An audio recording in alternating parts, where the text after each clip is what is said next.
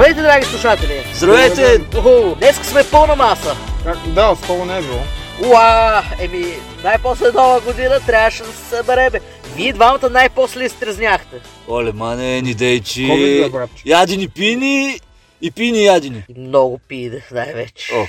И горохолици и алкохолици са събрали тук. Здравейте, драги слушатели! Добре дошли на този най-психарски гейминг подкаст Булгар Беклогъри, където вече гореспоменатите и горхолици дрънкат глупости, най-вече за видеоигри. Аз съм вашия личен психар Дракон, с нас са... Черното кафе. И яйцето. Добре дошли отново, честит нова година. Здрасти. Здрасти. Успяхте ли да се почините, бе? Още яйца. Горе-долу. Много пини и ядени. Много ядени и пини. Аз едва се събирам такова в звукозаписното студио, толкова ми е утесняло. Holy shit. Като се поразраснем малко, ще направим много. Евентуално.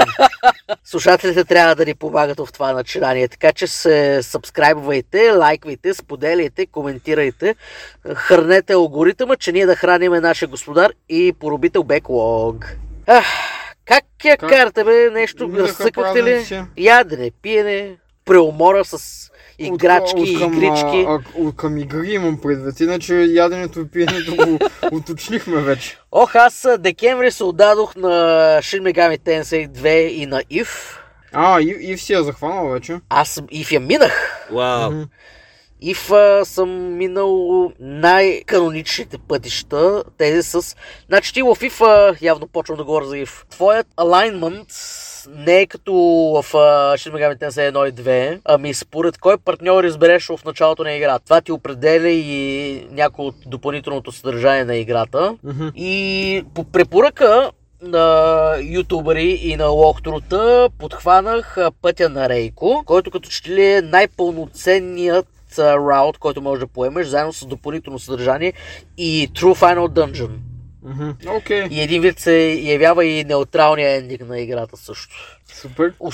Особена черта на Shin Megami Tensei If е, че се явява един вид прототип на персона поредицата. Макар че на пръв поглед още няма кой знае каква прилика, особено с 3-4-5. Модерните, които са. Но в момента съм нагазил дълбоко в един от раутовете на Persona 1 за PSP порта, ремейка, или както искаш да го наречеш. И за Persona 1 ще говорим по-нататък, че там малко повече време трябва да поровя в самата игра. Връщам се на If. Що се казва If, всъщност? Някаква алтернативна вселена да е случайно? Две причини. Вдъхновена от един филм, който също се казва If, с 3 точки. С ония актьор, който играче в главната роля в A Clockwork Orange. Как се казваш? Майкъл Макдауъл или как се казваш? Нямам представа, не знам. Такова нещо се казваш. Що не се го гледал? Защото съм играл видеоигри. Според теб... Почини си тази нощ, отдели 2 часа. Много е готин. С нощи направих това, гледах един друг филм с Тоби Магуайр. Да, ама не е Спайдърмен. И Джейк Джиленхол. Братя се казва, от 2009-та. Много хубаво филмче. Ако не забравя след записването на подкаста, мога и да му фърля поглед и аз. If. Защо се казва If? Първо вдъхновено от заглавието на този филм If с 3 точки, както и заглавието на играта Shin Megami Tensei If 3 точки.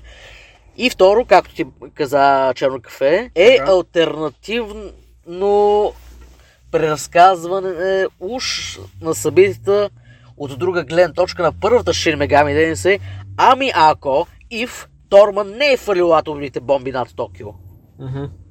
Така, явно ако Торман не фърли бомби над Токио, един пълен симп се здобива с демонични сили, превзема едно училище, праща ги в едно друго измерение и мебе майката, като ги наказва с криворазбрано разбиране. Аз съм направо майстор на думите в българският език. Така, с изкривено разбиране на смъртните грехове, даже не са всичките в играта.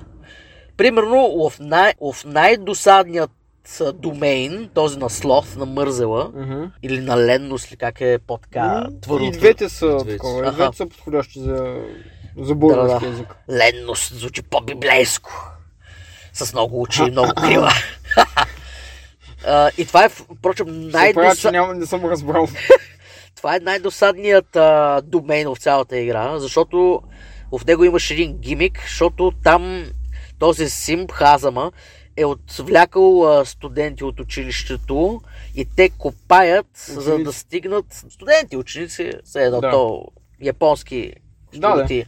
Там ние тук учениците сме абсолютно мързали, тяхното ученичество е студентствуване и половина. Да, не е лъжа. Явно тя ги е наказал, за да са били мързливи и трябва да копат дълги тунели, които се копаят на всяко завъртане на Луната, на фазата на Луната. Аз въобще споменах ли, като говорих за която и да е мега интернет игра, че фазите на Луната са съществен елемент от геймплея? Поне в тези, в които съм бил, аз не съм чувал да говориш за такива неща. Защото съм пълен идиот. Но това на слушателите и на всичко останали е пълно ясно. Да, фазите на Луната са от съществено значение за геймплея. Обаче, за да прокопаят тунелите, за да стигнеш до плот девайсът, който да отключи следващия домейн, ти буквално трябва да крачеш в това подземие, да чакаш да се промени колко 4-5 часа реално време.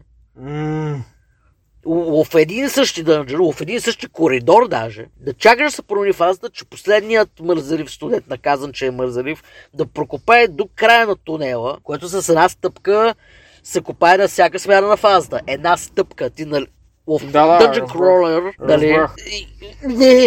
Значи хубаво е това нещо да се играе на емулатор така, за да с може... ускорение. Да, с fast forward. Той без това няма как легално да го играеш това. Мисля, че най-близкият начин да го играеш легално е да имаш японски абонамент за Nintendo Switch Online. Мисля, че If я има там. Не знам, аз не говоря японски. Аз съм играл и английският фен печ с още няколко пача.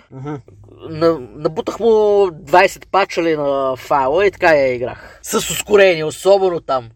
Ох, богове и богири.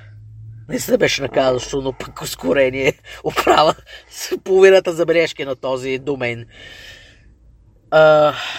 Друга съществена разлика на SMT If е, както по-рано споменах, прототип на персона игрите. Ти като умреш в играта, ти и партньорът ти, който си избрал, и може да избереш от 4 партньора, не умираш и се рестартираш в последния си сейф, ами някакъв дядка на реката Стикс ти вика, не си приключил още.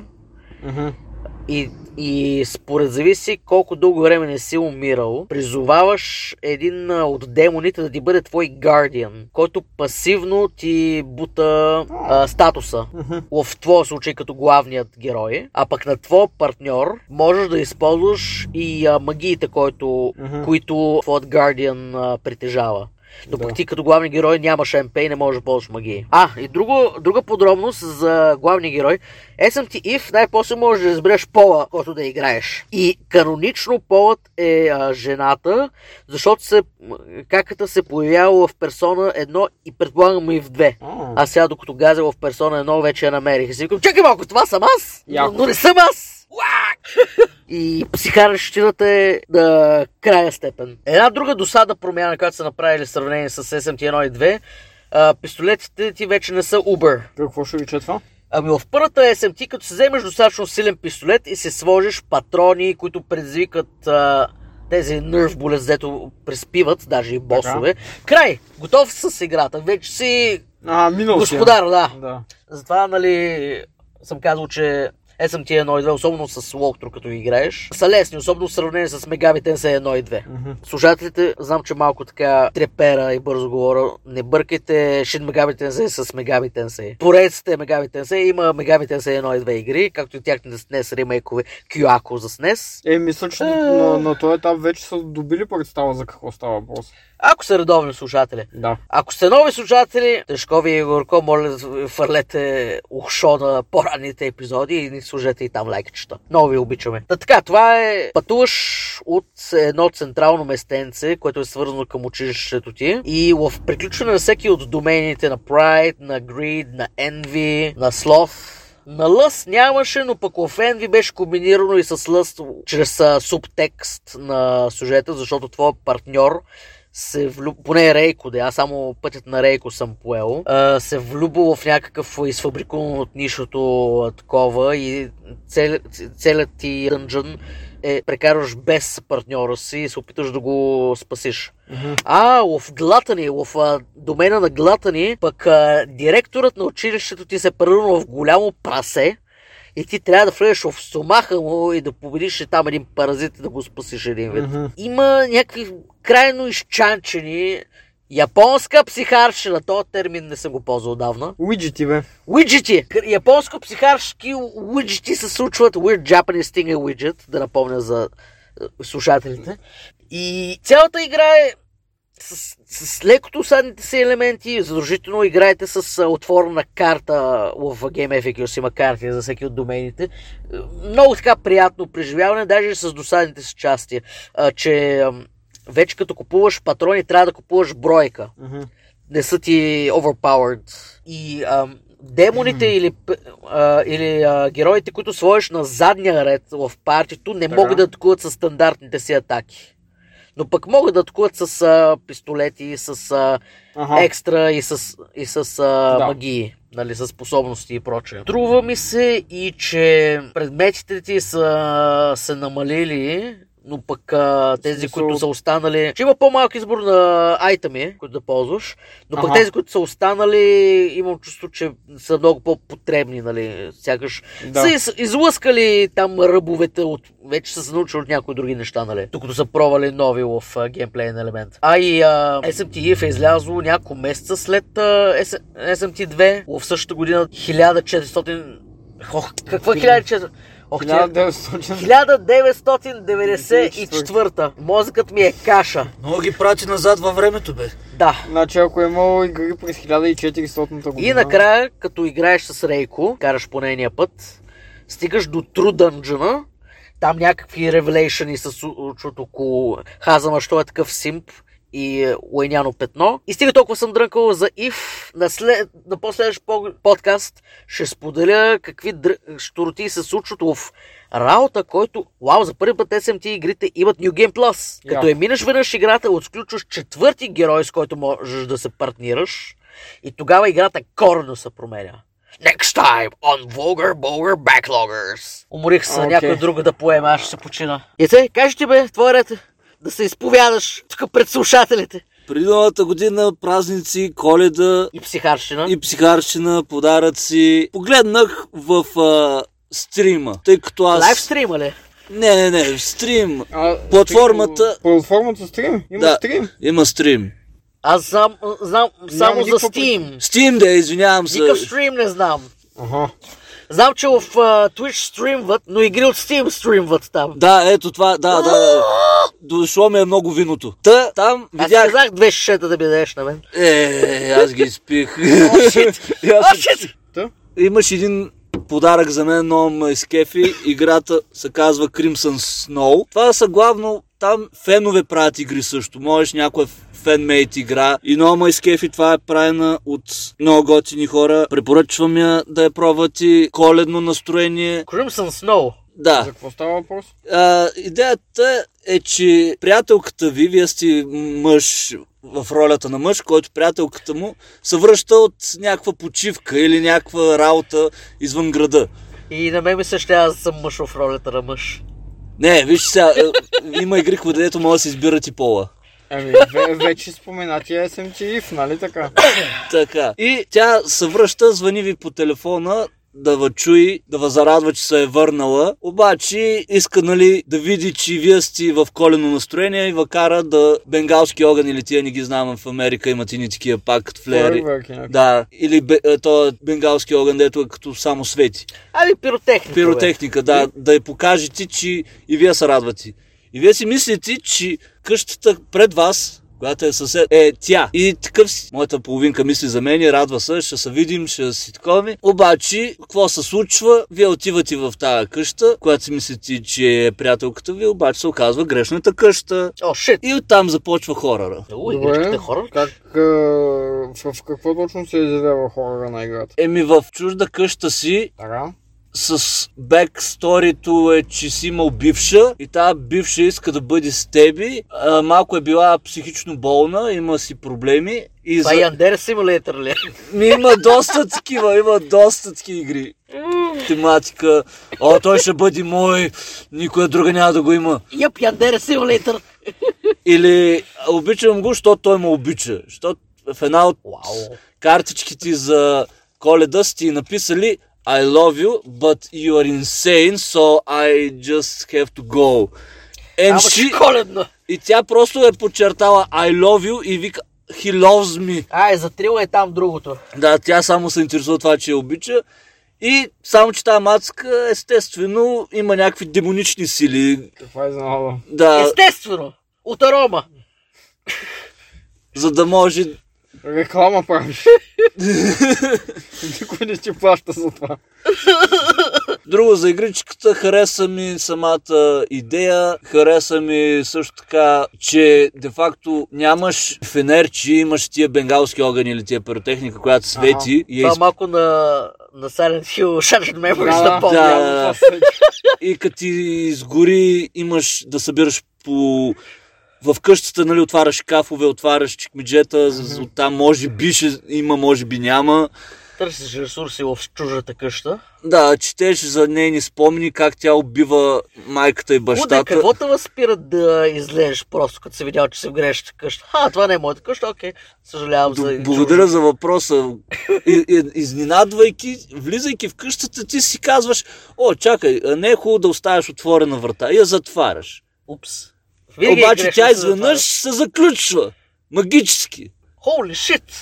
Но дори да не я затвориш, като обърнеш гръб на вратата, тя автоматично се затваря и се заключва. И не може да излезеш. И трябва да изпълниш едни мини мисички, за да я зарадваш тази бивша, за да я излъжиш, че искаш да си с нея, и изведнъж после да й кажеш, нож зад гърба, не те обичам, бай. Okay, thanks, bye. Поддържаш връзка с твоята приятелка, която е...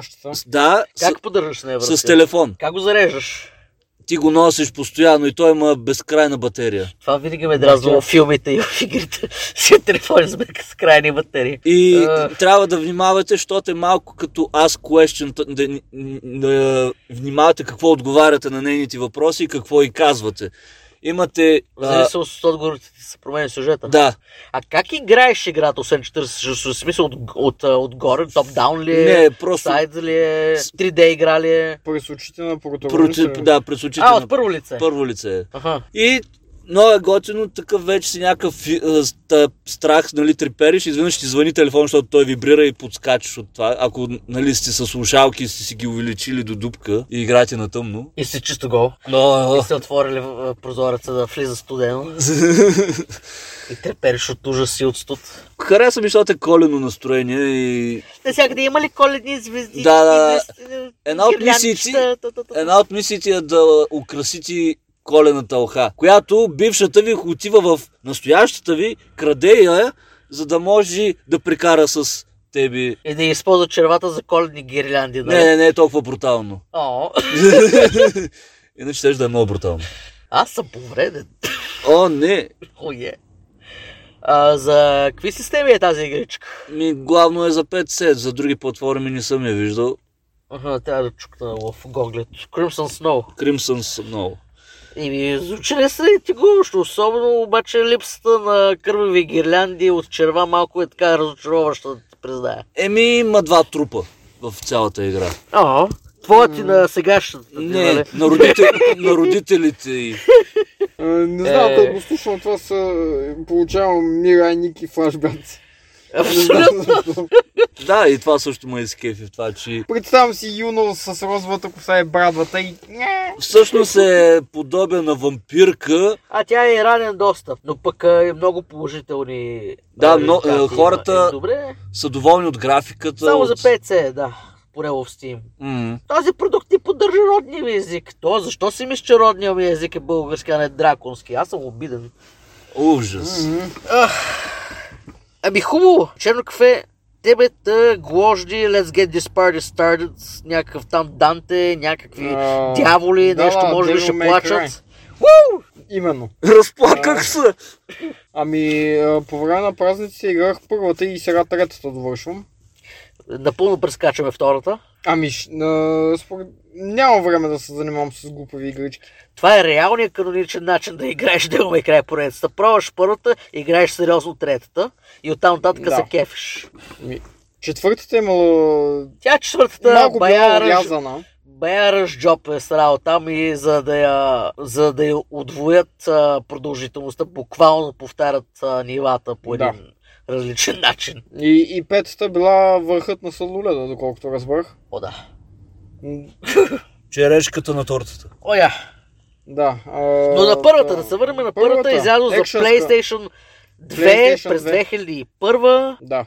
Точно така. Ага. Играеш като Данте, той е синът на дявола Спарда, който се залюбва с човек, май беше? С човек, да, и унищожава връзката между демоничния свят и светът на хората. Една мадама, наречена Триш, се появява и наема Данте да победи демона Мундус, който се опитва да свърже отново човешкия свят с демоничния и така. Триш по особено по комплекс начин причал на майката на Данте. Да. Тя реално е създадена от Мундус, за да привлече Данте. Това е гнусно. Гнусно е, да. Но в крайна сметка убиваш демони там и... Това не е гнусно. Те се разпадаха, мисля, че всъщност не, в третата се разпадат на пясък. В първата се разпадат единствено на червения огън. Какво представлява играта? Играта е екшънска, което очудващо аз да тръгна да играя екшънски игри. Ще си фен на God of War? Фен съм, но основно на RPG-та играя. Като е толкова добро, може ли да не се пробваш? Да, точно така. Та отиваш на един остров, където има една кула и там започваш да вършиш различни мисии. Самата игра е mission-based. Имаш общо 21 или 2 мисии. Там някъде. Да, сравнително кратка. Всяка мисия ти е около 20 на минути макс. Аз на първата мисия се мотаех час. Нямах представя къде да отида. Да, в началото това е така, защото трябваше да се отключи вратата, една от вратите, с сокчета, пък ти като не го знаеш това е... Въртиш се. Ние в някои епизодите, където сме приказвали за Resident Evil 4, сме споменавали, че един от прототипите за Resident Evil 4 толкова се е харесал на създателите, че е мутирало в Devil May Cry. Да. Затова и има много сходни елементи между Resident Evil и първата Devil May Cry поредица. Като отваряш такова вратите, аз лично чувам Resident Evil 4 звуци. Абсолютно, да. Очаквам да изкочат зомбите. Ремейка на 4 е добър. Не знам, човече, ще видим. Ще видим. Аз лично си харесвам старата. Тя винаги ще е класика. Да. Щом съм минал 7 пъти само на Switch-а. Браво, бе. Портатива, да. Отиваш на острова, качваш, вървиш в кулата, извършваш различни мисии и накрая отръпваш Мундус. Върху това е общо взето цялата игра. Казах, не е особено дълга. На Данте му е готиното, че е така супер over the top. Готин пич, отпуснат. Да. Върши си работата елегантно. Да. Има определена система, която по време на битка, да речем, ти оценява начина, по който убиваш своите врагове и в края на нивото ти дава най-различни... Ти дава бонуси. И те оценява обикновено с 3 минус накрая. На мен оценките ми бяха от Б до Д. В най-лошия случай. Като от време на време се появяваше някоя А. И въобще нямаш представа как се го направил, нали? Да. И един път направих С. Нямам идея как го направих. Бързо си минал нивото. Сигурно е била някаква странична мисия. Може би беше она, дет трябваше да гази едни боболечки. Може. Аз доколкото съм наясно, поне за първата игра, както оценява играта накрая. Колко бързо си приключил дадените битки и цялото ниво. Какво разнообразие от атаки си комбинирал и се навързал. Нали, ако повтаряш една и съща атака, веднага ти пада оценката. Нали? Индивидуалните битки в нивото също ти дават своите оценки.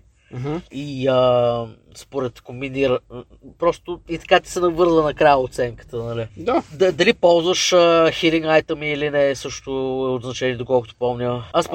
Не ми се е случвало чак толкова много да ползвам. По-през са ми спомените от тройката, често казвам. Там хилинг айтъмите валяха. Особено на босовете. В момента играя тройката и съм на това место, където трябва да победиш отново всички босове, които си минала. Да, ужасно е. В този момент имаше ли го и в първата? Защото мисля, че го имаше и в първата. Време на време ти се налагаше да... Имаше един блоб. Точно този блоб те вкарва в една мини вселена, където трябва да победиш там отново първия бос, ония паяка или Фалкона, втория. Но бяха сравнително по-лесни, отколкото когато ги биеш за първи път. Бас на бас. Босепшън. Да, но този блоб беше отвратителен, да. Отвратителен. Но това е нашето наказание, за да не сме достатъчно добри геймери. Защото ти можеш да го победиш блоба без да влизаш в микровселената, в гъза му. Да, така е. Но трябва да си по-внимателен за тази работа. Пък аз цепих му на блоба топчето, което беше начинът да го победиш. Да го раниш. Да го раниш, да му свалиш HP-то. И след това пропадах в него и трябваше да ги избивам пак тия двамата. Gross. Да питам ти, коя версия на Devil May Cry PlayStation 3 версията. В 4 мисля, че върви като идея е по-добре.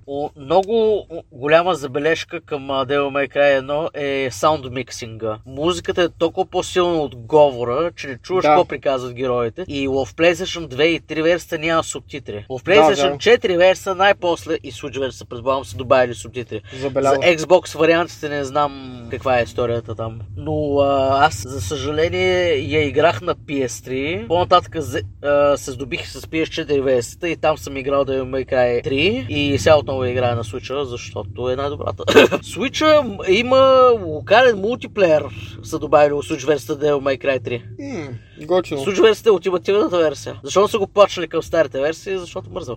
Шанс. Можеш с джойконите да играеш на Devil May Cry 3 в мултиплеер. Яко. What the fuck? Уморих се, хора! Много ма боли устата. Добре, айде. Нещо, финални думи, яйце, кафе. Играйте повече игри. Внимавайте с бившите. Това беше Добре. Това беше най-ценният съвет, който сме ви давали ever. В описанието ще лепнем линктрито ни, където са линкчета към разнообразните ни социални измишлотини, включително и линкове, къде може да трепете на японски шах яйцето и мене. Абонирайте се, лайквайте, споделяйте, коментирайте, хранете алгоритъма, че и ние да сме нахранени. Този корем трябва да се поддържа. Драконите дадат много калории и до нови срещи! Адиос! Бай! Бай-бай!